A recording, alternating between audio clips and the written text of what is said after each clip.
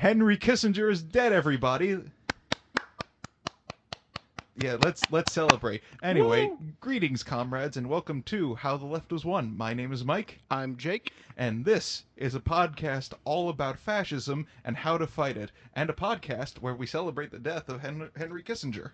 That will be every episode from now on. Yes.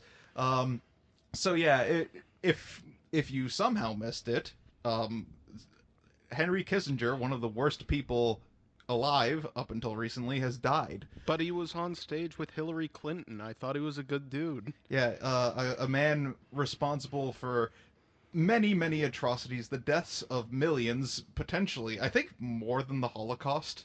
Potentially, yeah. Yeah, very bad dude, and it's fucked up to see a lot of people like trying to celebrate his legacy. It's like, no, he was a bad guy. No, fuck off. Just celebrate the fact that he's dead. Yeah, even though he kind of won.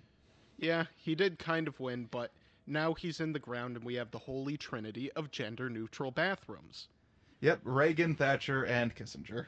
Yep.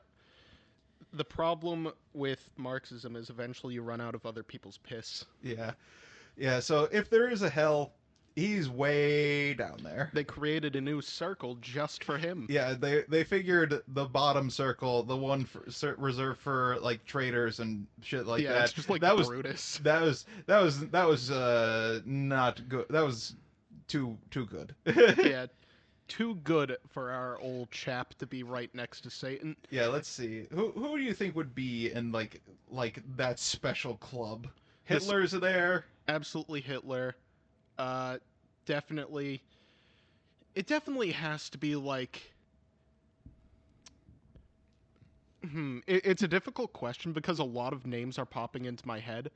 But then I'm like, no, they're not quite on that level of just pure evil. There isn't a lot. There's probably a ton that we don't know about. Yeah, hell, I don't even think Mussolini is in that club, and he's a really bad dude. Yeah, Mussolini fucking sucks and is the topic of today, but he isn't quite on the Hitler level, mostly due to his own incompetence. Yeah, no, Mussolini is one of those people, like, he could have been a lot worse if he was not as dumb. Yeah, if he was smarter, then surely he would have been down there with Hitler and Kissinger, but he wasn't, so. Yep. Anyway, as Jake just mentioned, we are finally talking about Mussolini again after such a long break. We were hoping to get an episode out a week after the last one, and then you had to drive your dad to the airport because your brother didn't want to. Yeah, it sucked. And then the week after that was Thanksgiving, or it's like the weekend after Thanksgiving, so it's just like not gonna do that, unfortunately. Yep. Anyway, so Jake, do you want to pull up your notes for this episode? Which you said you lost your notes. And I lost my original notes, and I spent the last few hours just putting them together again so I can get through hosting this episode. Luckily, it's about a topic I know decently well, which is the Ethiopian War. Yeah, so we're not quite at World War II yet, so this is like the lead up to World War II. This is like the war before World War II, Italy's war before World War II. There's also the Spanish Civil War, which I think we should probably save for its own. Yeah, we'll finish the Mussolini saga. Yeah, and then we'll mention it, but we don't have to go in depth. Yeah, I don't know if we'll necessarily get to the Spanish Civil War and Franco right away. We're not doing that during Mussolini anyway. Yeah, of course. Before we start, I do want to just mention something about our last episode regarding Zionism. More specifically, two things. One, I think at one point I made a mistake and said this is where the Netanyahu family came to power. That is incorrect. I meant more in like their political influence was spreading, but they were not in power at that point, I believe. The other thing was, oh yes, I forgot to mention that Zionism is itself inherently anti-Semitic. Yeah, or at least it's also harmful to Jews, whether directly or indirectly. Well, in its legacy, They did separate Jewish people into tiers of which one is the cool ones, and believe it or not, it was the European Jews who were the cool ones, the Ashkenazi. So there was a hierarchy there, which is in itself very anti-Semitic, and there's still issues today with Ethiopian Jews who face racism in Israel. Yeah. So I just wanted to bring that up. Yeah. Also, you get shitheads like Ben Shapiro who say that like, oh, if you like criticize Israel and you're Jewish, you're not a real Jew. You're a secular Jew or something like that. There's a lot to talk about how Zionism itself is anti-Semitic, and although we had a very long episode and it wasn't, core to the story, I guess, I probably should have mentioned it at least. Yeah, and in ways that where Zionism is hurts Jews indirectly in certain ways, like what I was talking to you about this yesterday, but I feel like it's important to bring it up on the podcast. I know this is kind of an extension of our last episode, but it's still worth mentioning. Is one way is.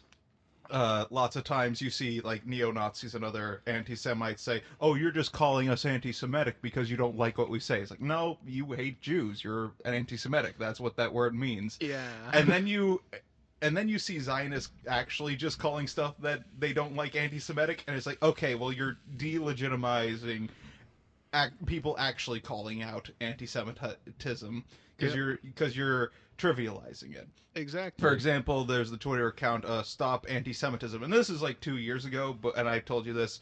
They tweeted out about this Palestinian correspondent for The Nation, that outlet, wishing death on Kissinger, and they called that anti-Semitic. It's like, no, Kissinger's a bad dude. Yeah, it's okay to worship, like, disliking. Maybe you dislike Kissinger because he's a Jew. I don't think so. I feel like most people hated Kissinger because he was Kissinger. Yeah, for the genocide. Yeah, I actually didn't even know he was Jewish until after he died. Yeah, neither did I. I figured it out because he has a quote saying he would have been anti-Semitic if he wasn't a Jew.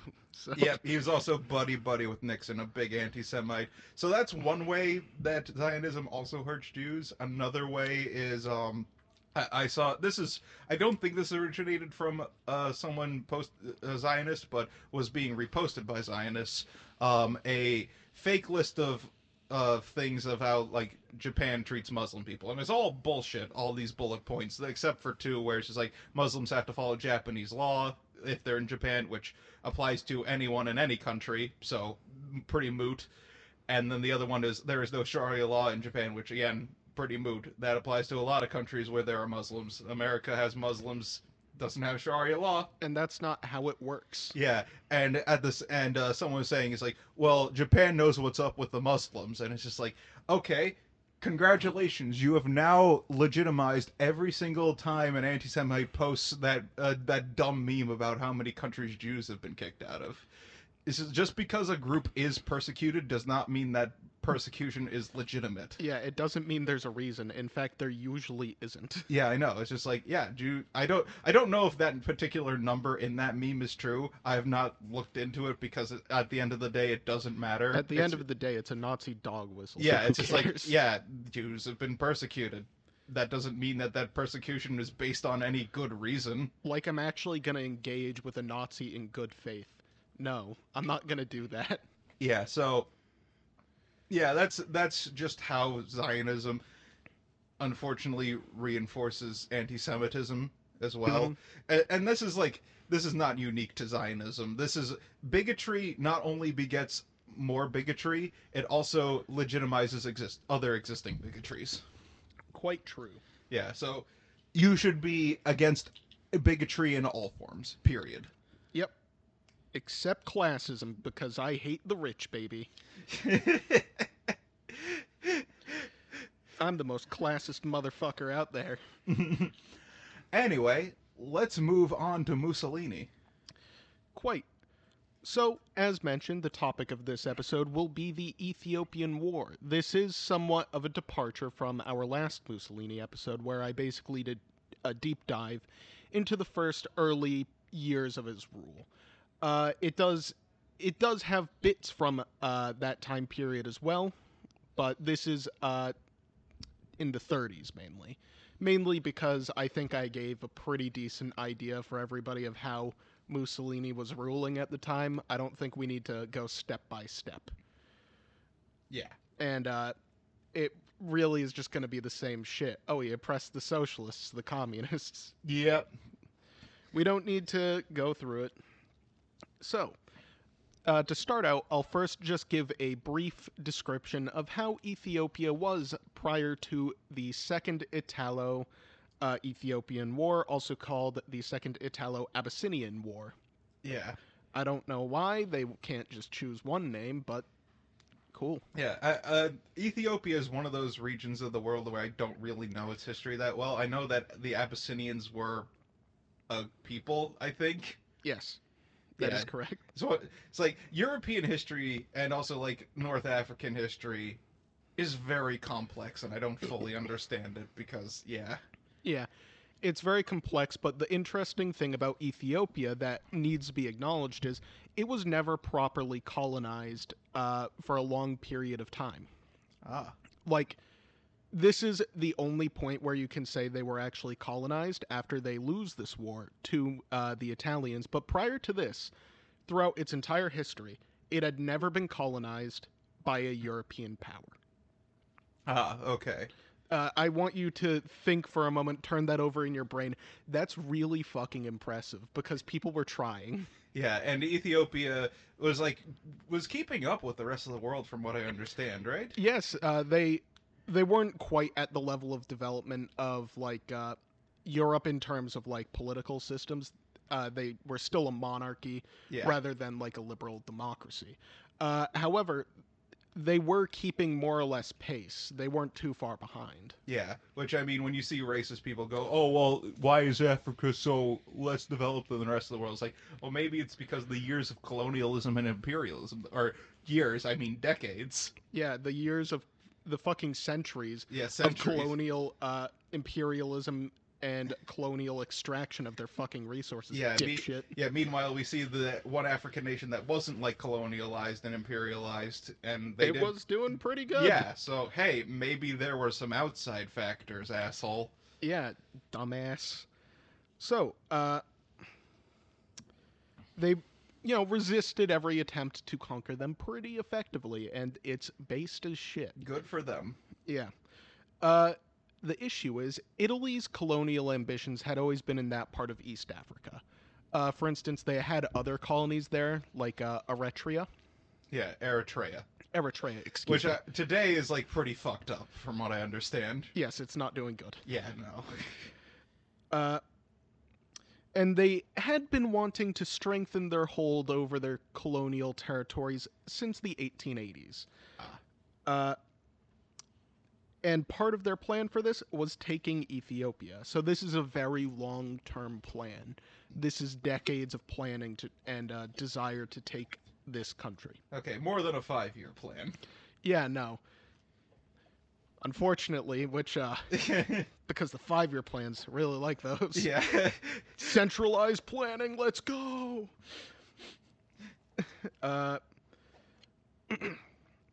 So, this resulted in the First Italo-Ethiopian War, which was in 1896, and the Italians got fucked up at the Battle of Adwa. They got kicked out. It was so bad for them, they could not invade again. They lost the war. Nice. Long history of Italian L's. Yeah. Luigi's. They tried to invade and then they died in a tornado. Actually, a typhoon. Yeah. That's a Bill Wirtz reference. So, since then, they still always wanted to be, have ownership over Ethiopia, but they were never able to properly conquer it or anything like that, which is good. But in 1925, they tried to make a secret deal with Britain, basically saying, hey, what if we took Ethiopia? Wouldn't that be really cool? And Britain was like, yeah, that would be pretty cool. However, this got leaked to the French. Oh boy. And the French were not very happy because At this point in time, Ethiopia was a member of the League of Nations, and Britain was trying to authorize one member of the League of Nations invading another. Yay! Because the League of Nations was so effective at doing its job. It was so good. It's quite a shock that the League of Nations did not just immediately dissolve after this, because it clearly didn't fucking work, given not that long after. Yeah. Luckily, the UN is way better than the League of Nations. Yeah. I can never think of a single mistake the UN has ever made. Can Yeah. you? No, not at all. And BRICS is doing good too. Yeah, that just goes to show how our entire like geopolitical system is just fucking imaginary and built on magic. Yep. But I mean that's every system. Like money, our legal system, our political system, Yep. it's all magic. It's all based on consent in a sense. Yeah, it's all a giant social construct. And I mean, it's just like everything is a social construct, like a social contract. But at the same time, it's just like you think about it for like 2 minutes, and it's like this is all fake. None of this is real. Yes. That's kind of like how part of my road towards. I think I know I say I realized I was a communist rather than I became a communist. I think this is before I became a communist, where I realized that money isn't real. It really just isn't. There's no possible way to like say, oh yeah, money is a thing that just naturally exists, because it doesn't. Yeah. It fucking doesn't. We just made it up. Yeah, or like, oh, the housing Even if it's backed by gold, it Yeah. doesn't mean shit, Yeah. because gold itself does not have an actual like monetary value. Yeah, or when you hear like, oh, the housing market crashed, it's just like, what does that mean? How? Why are these numbers bad? What caused this? Why are they bad? What I don't understand. And why is BlackRock suddenly so profitable now? Yeah, it's all fake. Anyway, that was a little bit of an aside. Yeah. War is a social construct. Everything is. The alcohol I'm drinking is a social construct. So it is important to mention that the rise of fascism brought along further colonial sentiments as a sort of national project, you might say. We want our country to be strong because we're fascists, and that's kind of their thing. Yes. Ultra-nationalism. Yep. So what we want to do is we want to have good colonies that give us money and make us powerful and accepted as a world power on the stage. Mm-hmm. And you say that's kind of that was kind of like Germany's motivation in World War I, was like trying to like prove themselves. To some Yeah, extent. pretty much. Yeah, because they were like the new ones. Like we need to prove that like we can hold our own against the other like powers that have been around for a while. Yeah, Germany was the new power on the block. They had colonies and whatnot, but because Germany only came into existence in like the late 1800s, you know, they were a bit insecure, and Britain and France didn't like them. Yeah. Which is very, very funny to consider. Mm-hmm. But it's essentially the same for Italy here now, because Italy, you might recall, after the end of World War I, kind of disappointed by the payout. Yeah.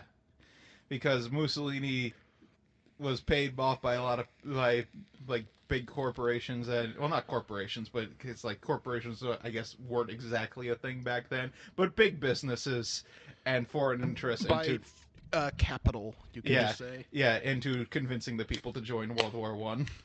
Yep. And it worked. Yeah. And then Italy got basically nothing from it. It was like, it'll be good for the economy. It's like, what we went over this with the Italo-Turkic War. It won't be good for the economy, and Yeah. it wasn't. It Because the socialists usually end up being right about that kind of stuff. The only time I can think war was good for the economy was World War II for America, and that's because America doesn't have to fight on its own lands. Yeah, no, it's just like we had a lot of technological innovation, and also we didn't really get bombed at all because we're very far away from everyone else. Yeah, our industry was unaffected, and we're just kind of, our civilians aren't going to get killed. That's kind of important when considering a war, that civilians are kind of, the economy. Hmm. Yeah, it's just like I hate when I hear like the far right people say, "Oh, the fear mongering about China doing a land invasion of the U.S." It's like, no. Do you understand how fucking impossible it is to do a land invasion of the U.S.? It's very funny, the China fear mongering you'll see, because it's like, what has China actually done in terms of foreign policy that would make you think they are going to aggress upon us? Because they haven't really done anything. Yeah, it's just like they're like kind of invasive things like are restricted to like bordering stuff like the Kashmir region, Yeah. which is its own weird can of worms that I don't fully They're understand. fighting with medieval weapons. Yeah, it's so stupid. I love it, though. Yeah, or Taiwan and the South and they're China. both part of BRICS. Yeah. India and China are literally having a border conflict, and they're in an economic alliance. Yeah, or like Taiwan, and it's like it's stuff nearby that they're like they have like Yeah, where interest they're in. where they have actual interests and like an actual claim to like, hey, this is ours. There's an actual claim there, and it's not Yeah. just bullshit. Yeah, no one's going to do a land invasion of the U.S. Like the only country that would have like any real casus belli for doing so, and like actually has the means to, is Mexico, and they're not going to because it's just like no, they'd lose instantly. It would be a fucking stomp.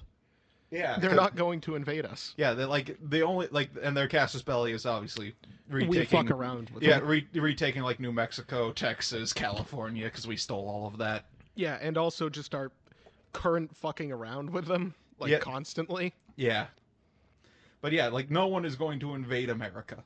Yes. Anyway, another aside: ADHD brain. Yep, that is the way the pod works. We have a topic, and then we go into subtopics that are only tangentially related. Yeah, because everything is kind of intertwined, and I don't Yep. even really have like a holistic view of like the universe and shit like that. But when it comes to history, it kind of does. Yeah, like, everything does connect in some way, at least in, like, a parallel. Mm-hmm. Okay. So, rise of fascism, people were like, yeah, let's make our colonies strong because them will be strong, and we're fascists and we like that. And during this time, there was a border conflict between the Italian colonies and Ethiopia in 1934. Now tell me, Jake, do those countries border each other? Italy and Ethiopia? Yeah. I'm trying to imagine the map of today. I'm not seeing it. Yeah, no, I don't think they do. Yeah, no, it's like Eritrea, Yeah. God. It's like they're colonies in the region. Yeah. And they're just starting border conflicts because they want to build a fucking railway to connect them. Yeah. God, I say this and I just remembered something. I forget. I have absolutely no memory of who this was, but some like conservative politician at one point tweeted out, like, this is pretty early in Trump's presidency, if I recall, but he's like, the U.S. needs to secure the borders of Germany and South Korea, and it's just like, okay, first of all, America borders neither of those countries, and those countries do not border each other either. So what the hell are you talking about? Yeah, like, South Korea, okay, you want to secure it against North Korea. I guess I understand. Germany? What are you talking about, please? Yeah. What's going on there? Yeah, you keep going. I'm going to look if I can find that real quick. Yeah, sure. Probably won't. If you don't hear anything from me, I did not find anything. Yep, sounds good. So, border conflict in 1934. Over 100 people die. Good. It's always a good thing when people die.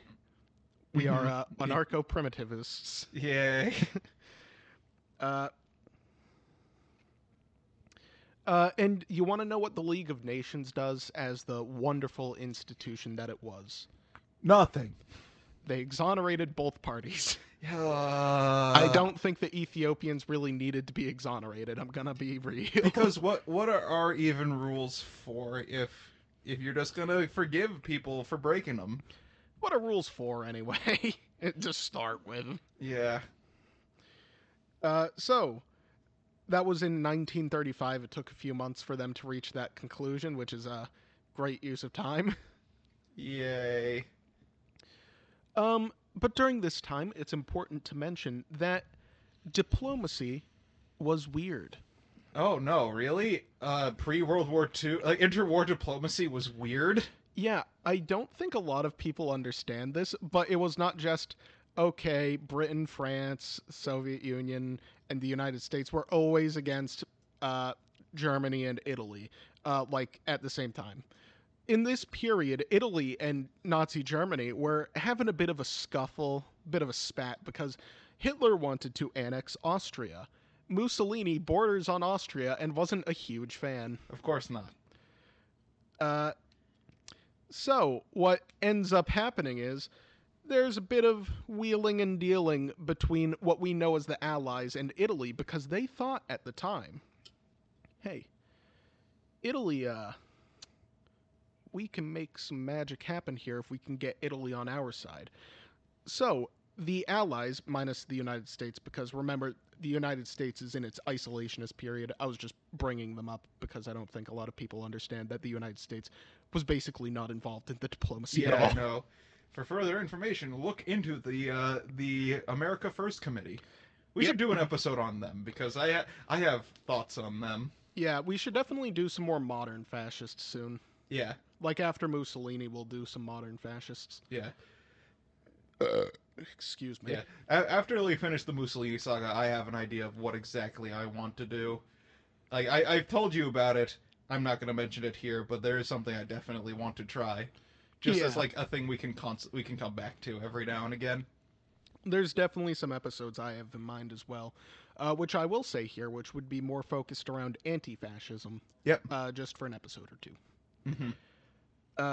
And of course, it would, we would do more than just one or two episodes, but just after Mussolini. We're having a planning planning meeting on the show. Yeah, this is cool. I'm just keeping the fans updated. All -3 of them. We're professional.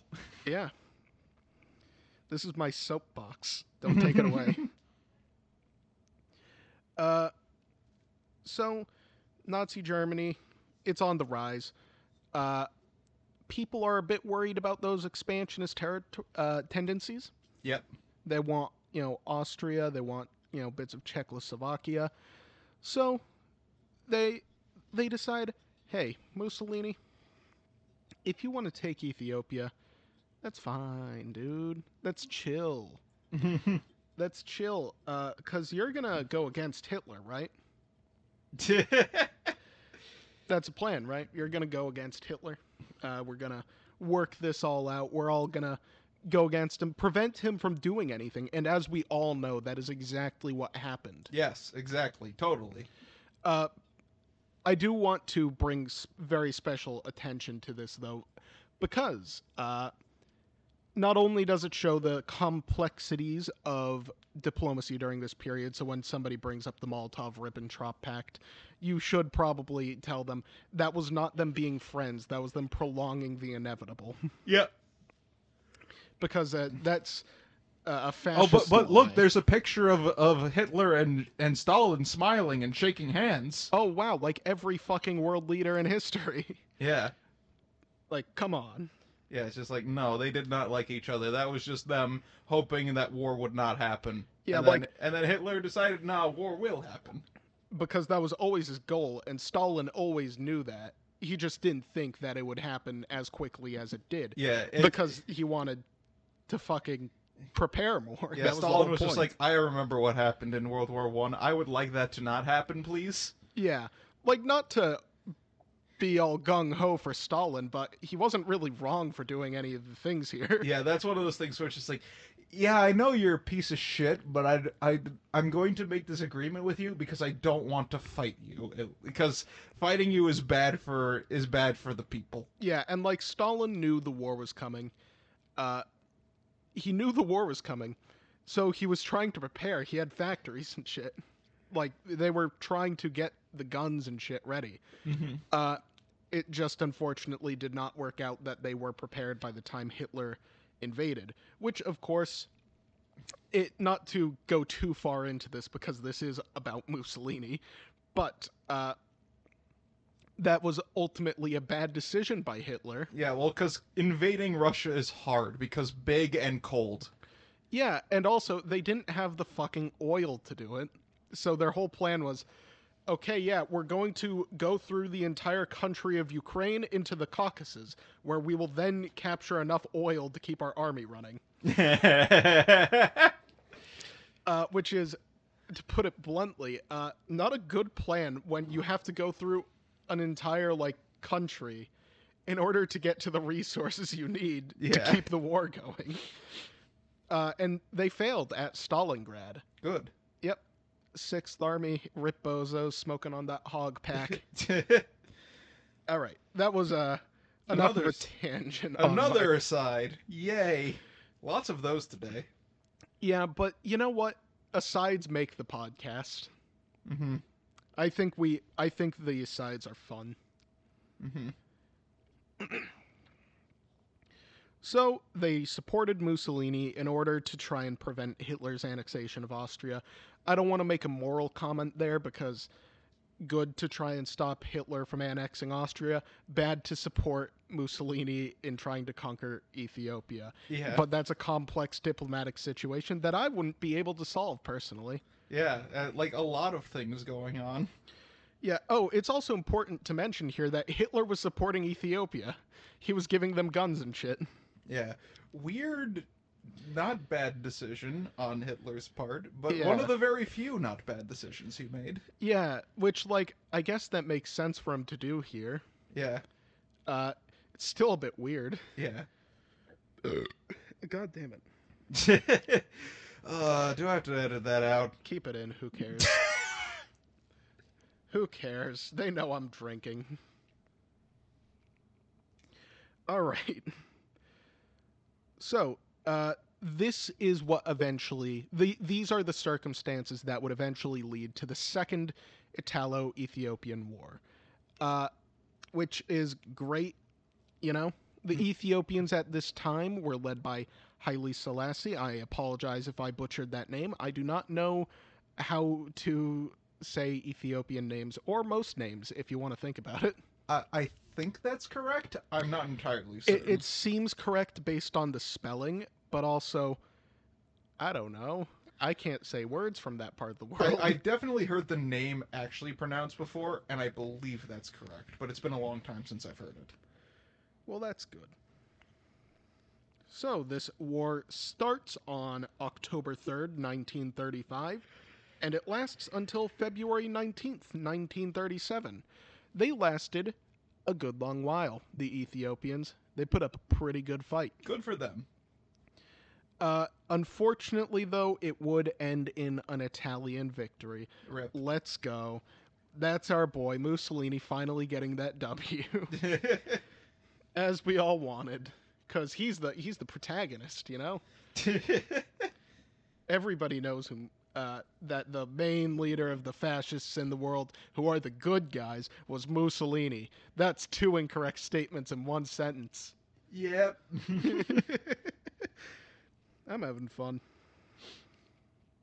So I don't want to actually spend too long about the war, because I don't think that's what the podcast should be about. We're not a military history podcast, so yeah. I'm not going to go too far into it. However, if you want some military history, go listen to Hardcore History. Yes. I will, however, just mention some of Italy's war crimes. Okay. Can you believe it that the fascist Italians were committing war crimes in Ethiopia? I feel like if you're involved in war in any capacity, you'll commit war crimes, even if you're like on the better side of things. But can you believe it? But like, since these are Italian fascists and they're the aggressors, I'm going to imagine that their war crimes were worse than average. Yep. So how much mustard gas do you think the Italians used during the war in Ethiopia? I don't know exactly what an appropriate amount of mustard gas should be. Just take a guess, you know? 5 million gallons. Just based on literally no context or frame of reference. It's between 300 and 500 tons of mustard gas. That is a lot. Yeah, I don't know why I measured it in gallons. I guess it's because it's a gas. Yeah, just gasoline. I chugged that shit. Uh, this is a violation of the Geneva Protocol. Oh, that doesn't happen every single fucking war. Yep. Uh, Italy was a signatory of this 1925 document. Very fun, very fun. It's very good that you can just break the rules and nothing bad will happen to you. See, this is what I'm talking about when I say our entire geopolitical system is fucking imaginary. It's like you can just do that. You can be like, yeah, I agree to not do this, and then do it, and then nothing happens to you. Yeah. I'm really glad Italy was promptly and swiftly punished for these actions. There was a harshly worded letter from an Ethiopian, which was shredded, probably. Hey, League of Nations. This is what Italy is doing is something that you said it shouldn't be done. And I'm just gonna put that letter in the disregard pile.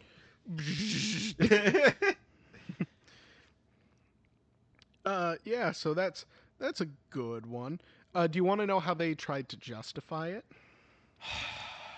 Tell me. They said that because the Ethiopians had executed this guy, Tito Miniti,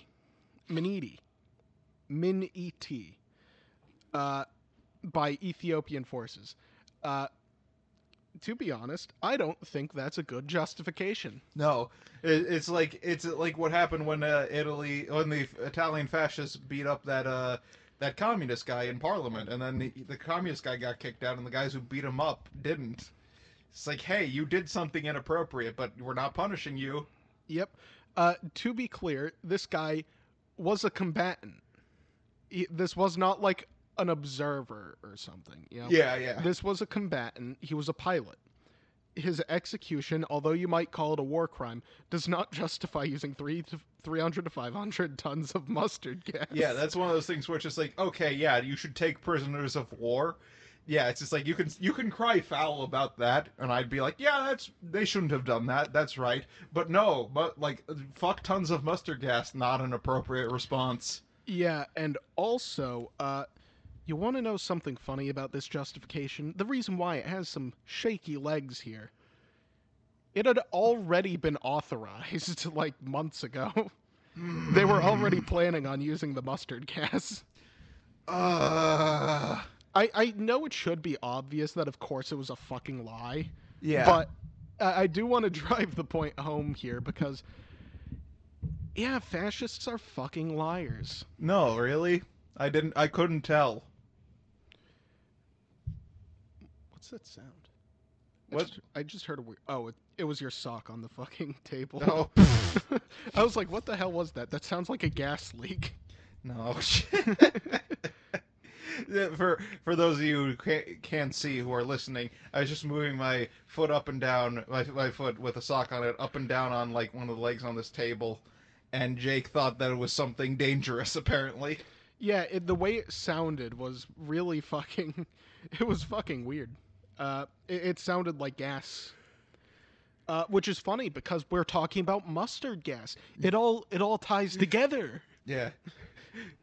Cosmic horror. Yeah. Gas. Gas. German reference. So, of course you would assume that with 300 to 500 tons of mustard gas, it must all have been used on military targets, right? Oh, no. No, it was used on civilian targets, including on the 30th of December, using the actual date there, a Red Cross unit was bombed with it.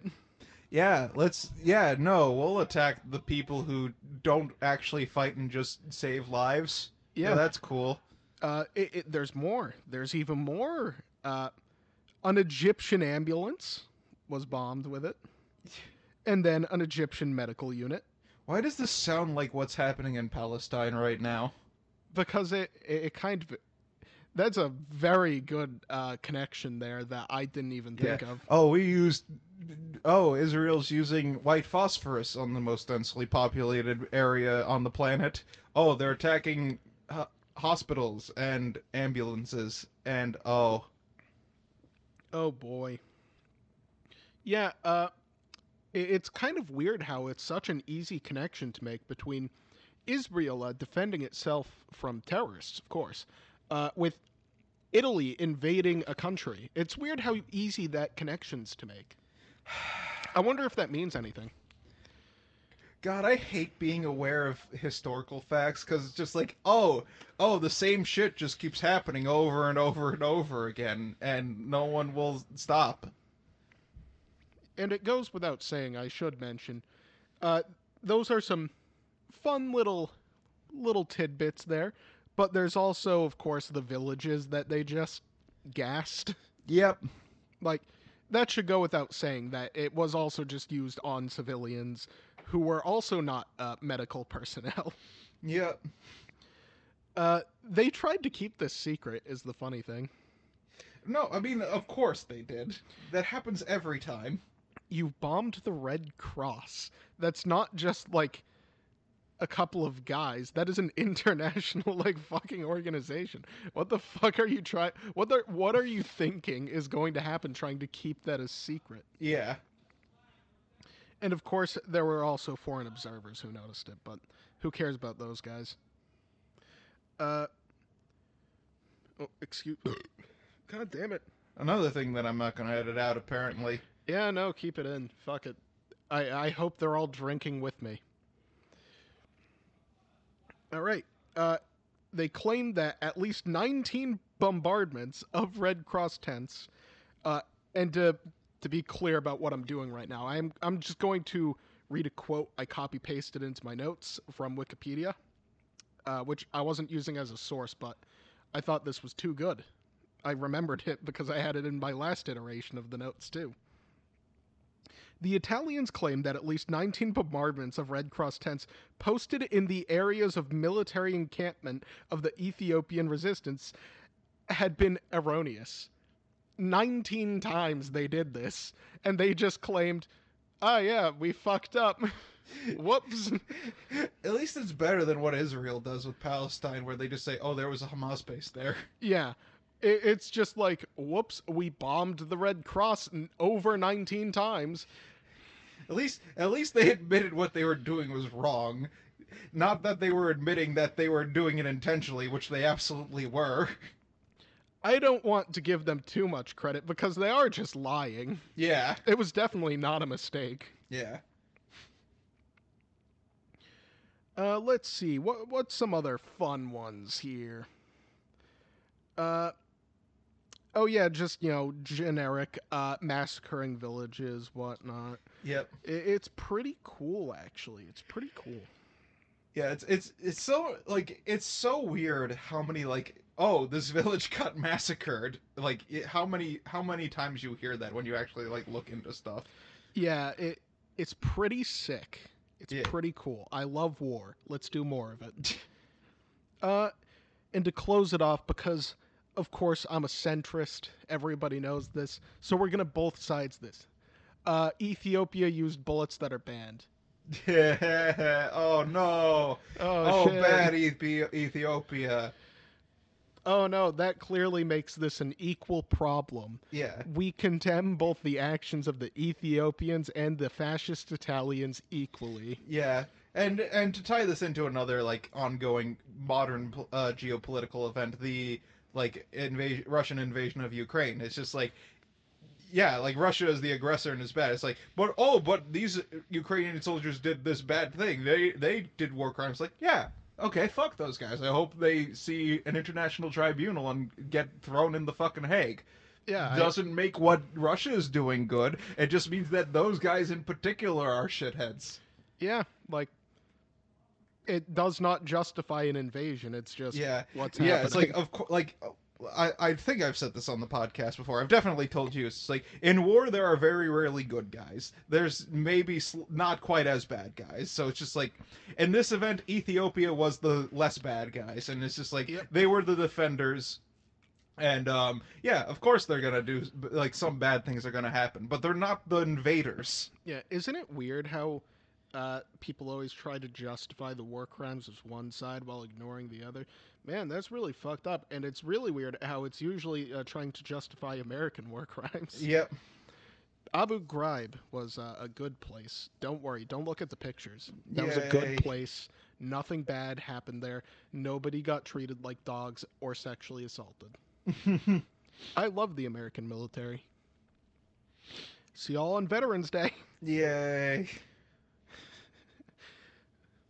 I love being controversial. It's not even that controversial, honestly. It is, unfortunately. Unfortunately, when I've talked to people about this, it's controversial. It's just not for us. Man. I love war. So it is also important to note that throughout the course of the war, there was stiff Ethiopian resistance. Like you were saying earlier back on how Ethiopia was actually fairly developed for this time. You don't have a war last over a year between a colonial or like a European power and another power if it wasn't at least somewhat even in some way. Yeah, of course not. Yeah. The Ethiopians put up a very good fight against the Italians. It should be noted because it's an important part of history to recognize the contributions of people who fought against fascists and did a good job, even if they unfortunately did not succeed in the end.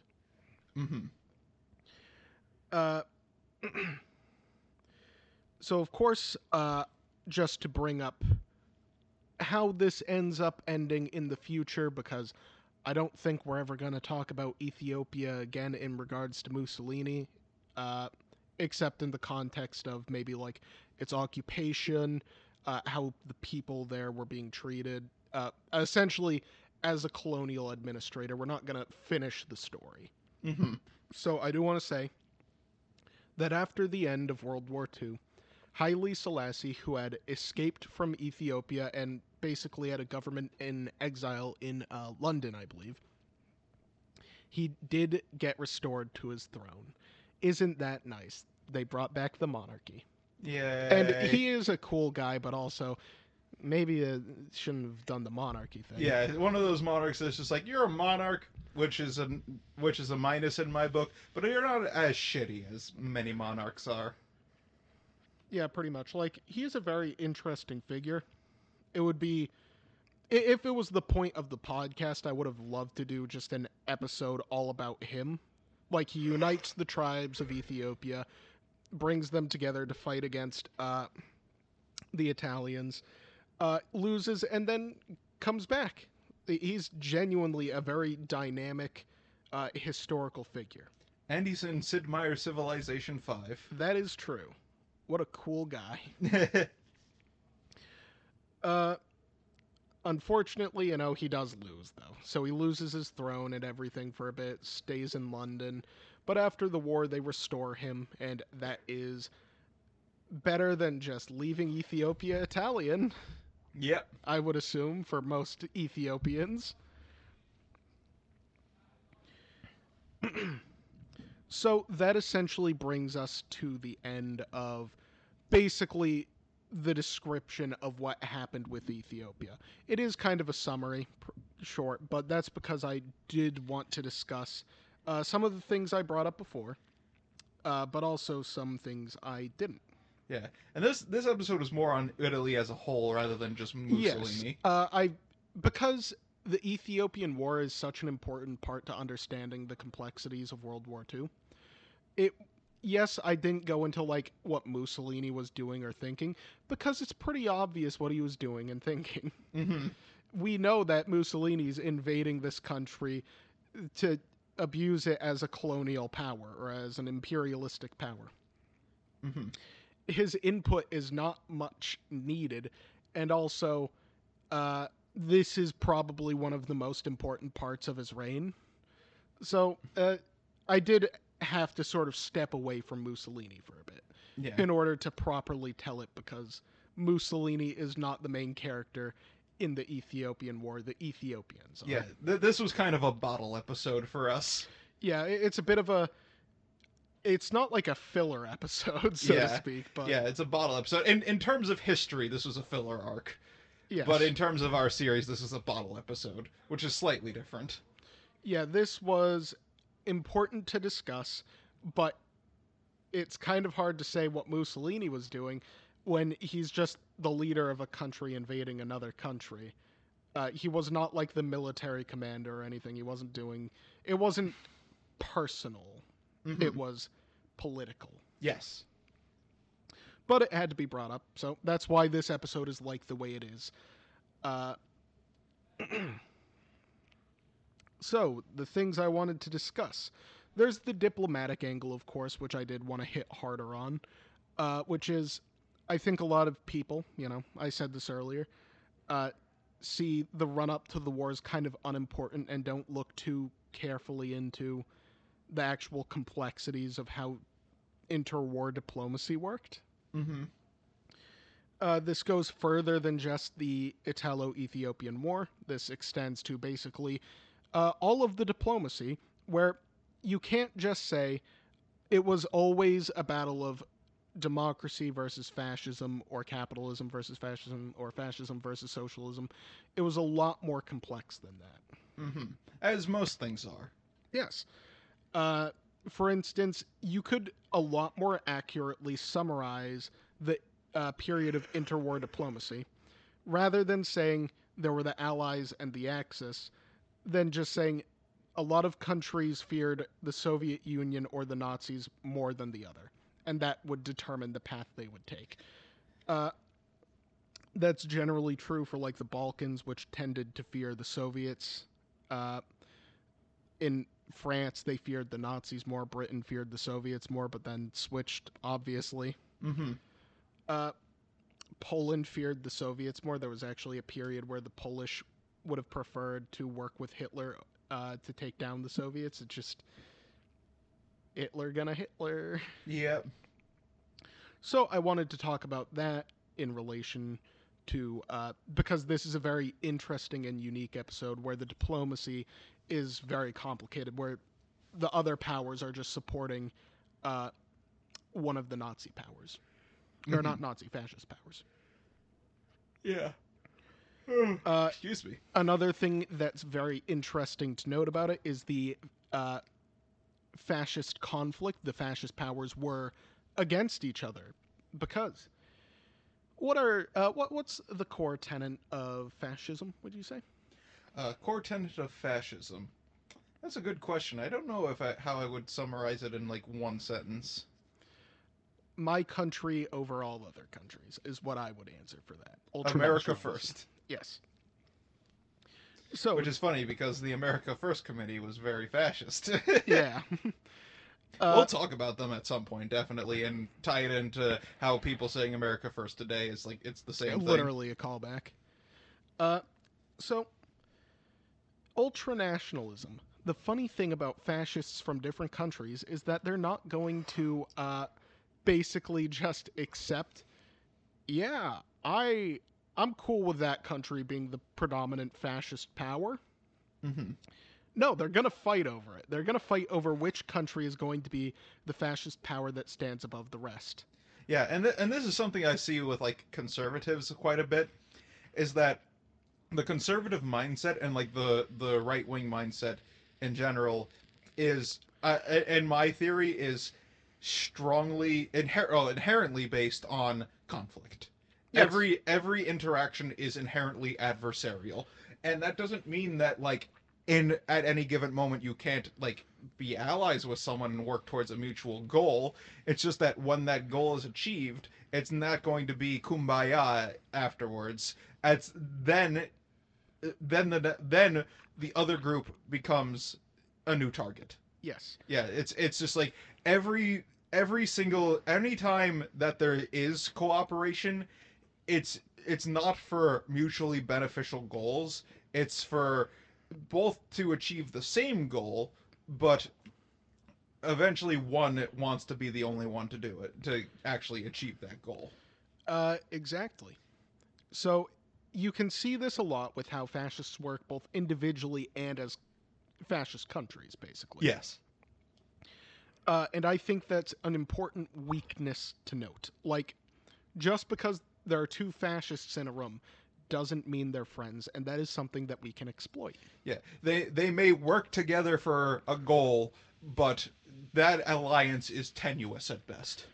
Yeah, like even during World War II, Mussolini never liked Hitler. Yeah, I mean, Mussolini got dragged into the war because their alliance was not only a defensive one but an offensive one. For reference, I know we have criticisms of NATO, but NATO as a primary example is a defensive alliance solely, where if a member, At least supposedly. yeah, ostensibly at least.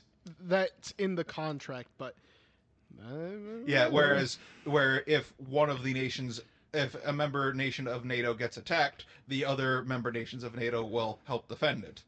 Whereas the alliance between Italy and Nazi Germany pre World War II was not only one where if one got attacked, the other would defend. It's if one started a war, the other would then join that war. Yes, Mussolini was not very. God damn it! Jesus, Jake. That one just came up. Yeah, 3 times now. I'm not editing any of them out. Yeah, no, fuck the audience. Yeah, fuck you guys. I'm lazy, and also I don't have time. Well, I do, but also I work hard. Yeah, I'm too tired. Come at me, bros. What was I just saying before I fucking burped? Well, I mentioned it had to do with how fascists aren't really friends. Oh yeah, I'll just continue along with that point. Fascists, even if they are in agreement for a time, they're not going to be in agreement forever, and eventually they will fight. And it is important that we don't... I think this is a good example of why you don't pick which fascist to support. You use their disagreement to break both of them. Yes. Of course, I'm not the diplomatic authority between two countries, so I can't say that would have worked here. But you can definitely probably get that to work between two fascist individuals or groups. Yeah, and it's like when Italy dropped out of World War II, when they decided that they weren't going to keep fighting, Germany invaded Italy really quickly, which was a bad decision on Germany's part because they were already stretched thin, and now they're going to invade Italy? What? No, don't do that. They're already fucking up, and then they just fucked up again. Yeah, and that's the thing is that, and again, I see this in conservatism in today, which I'm not going to say that all conservatives are fascists, but you get the idea. Whereas with Trump, it's the moment that a conservative politician criticizes Trump, they become a rhino. Yes. There's no sense of... I'm not a fan of realpolitik, but there's no sense of, well, we can at least work together for a common goal sometimes. Because the thing they hate more than anything, in this case, what I mean is, if there's a betrayal, they're not going to stand for it. Mm-hmm. Or at least what they see as a betrayal. Obviously, it isn't really a betrayal if a conservative just doesn't like Trump. That isn't a betrayal. They just don't like him. Not to defend any conservative, but it's just a stupid fucking position to hold where you literally just deny allies. Yep. Which is something we can use and abuse and exploit. Yeah. Because that is such a stupid thing to do.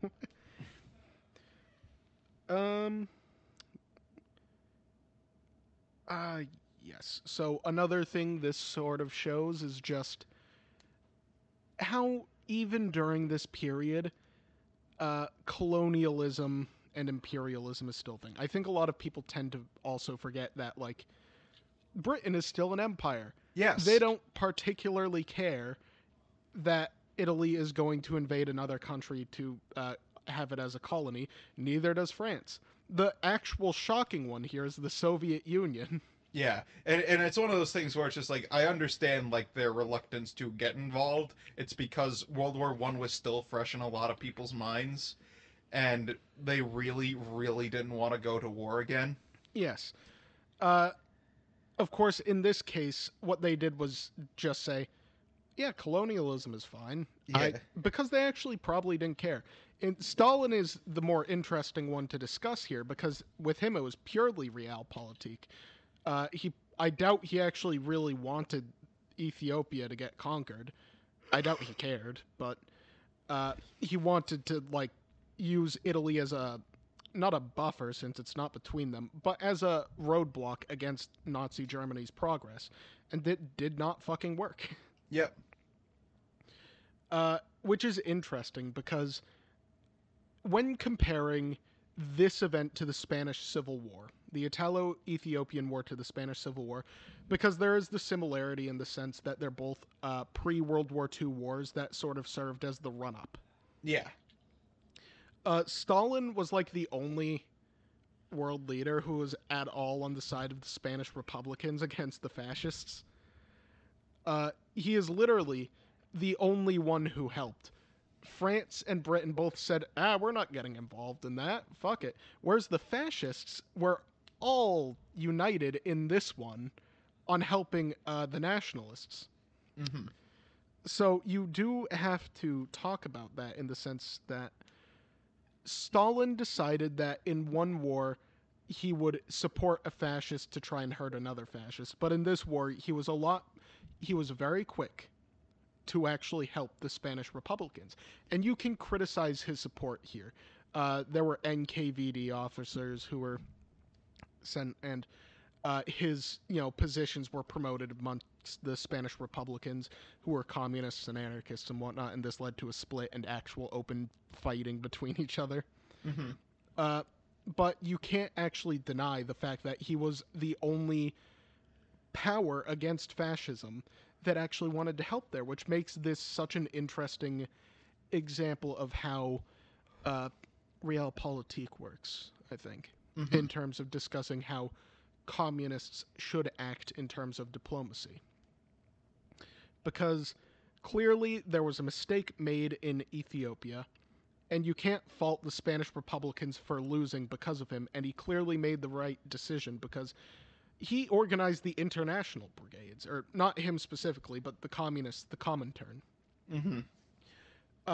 That was them. And it was not all communists who went, but a lot of people didn't like the fascists. Mm-hmm.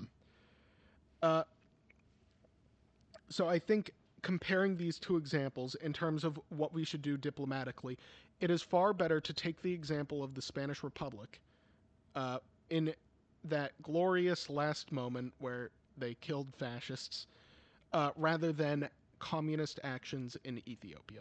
Or not communist actions in Ethiopia, but rather Stalin's decision to help Mussolini. Mm-hmm. Yeah, that basically sums it up. Yeah. What are your thoughts? What are your thoughts about what I just said? Things just keep repeating, I guess. Fascism bad.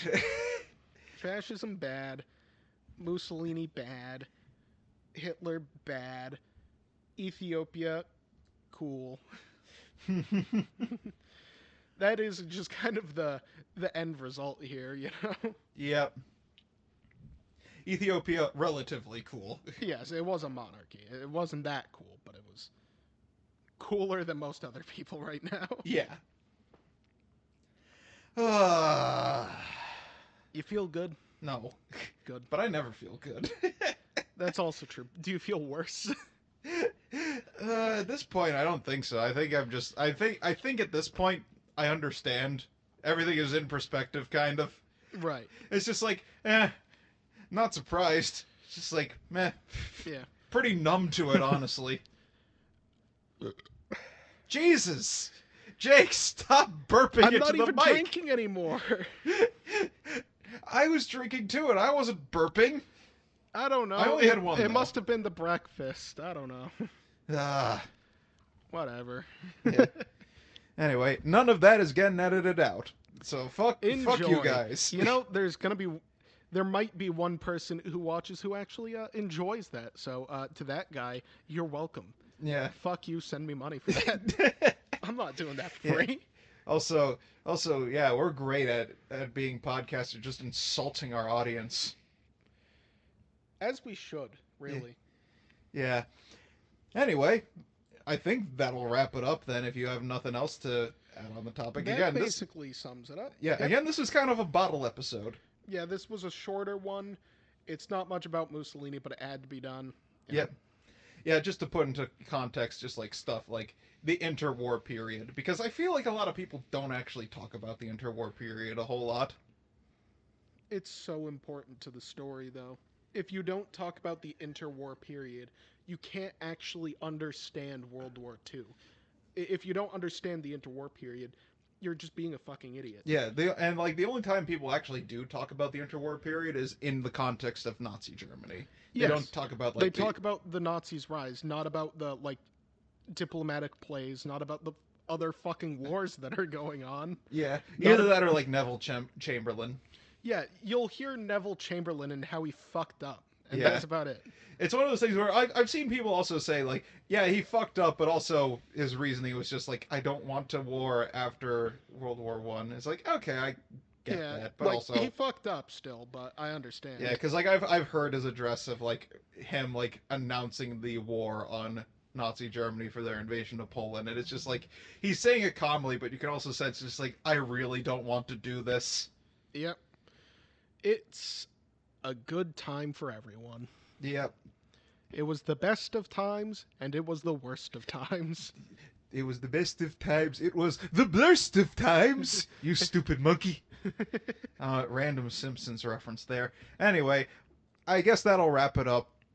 As always, you can find us wherever podcasts can be found. You can find us on iTunes, Spotify, no longer on Stitcher because that's gone, but you can find us on Pandora. I think you can find us on Podbean because last time I looked at our statistics, I saw Podbean come up, even though I've never explicitly uploaded it to Podbean. I think it might just be one of those, like, aggregators.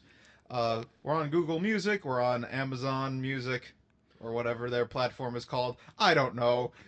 Do people even use Amazon for podcasts? I feel like it's No. iTunes, Spotify, and maybe Google. Yeah, nothing else. I will unfortunately have to say we're no longer on Slapbook. Oh, really? What happened with Slapbook? Zark Muckerberg, unfortunately. Zark Bunkerberg. Unfortunately, it was discovered that he had been embezzling funds and also supporting coups against democratic regimes all across the world, so Slapbook has been officially closed. Rip Slapbook. One day we will buy the Slapbook domain when we have more money, but it's like $3,000, and I'm not spending that on a fucking joke.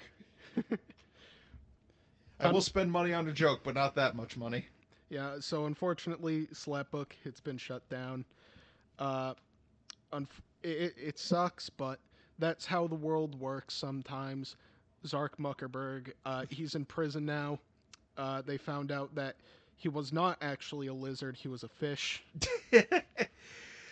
Yeah, but anyway, you can also find us on Twitter at HTLWW_pod. You can email us at gmail.com, or at howtheleftisonepod at, oh god, I'm fucking, I don't remember any of our fucking, like, contact shit.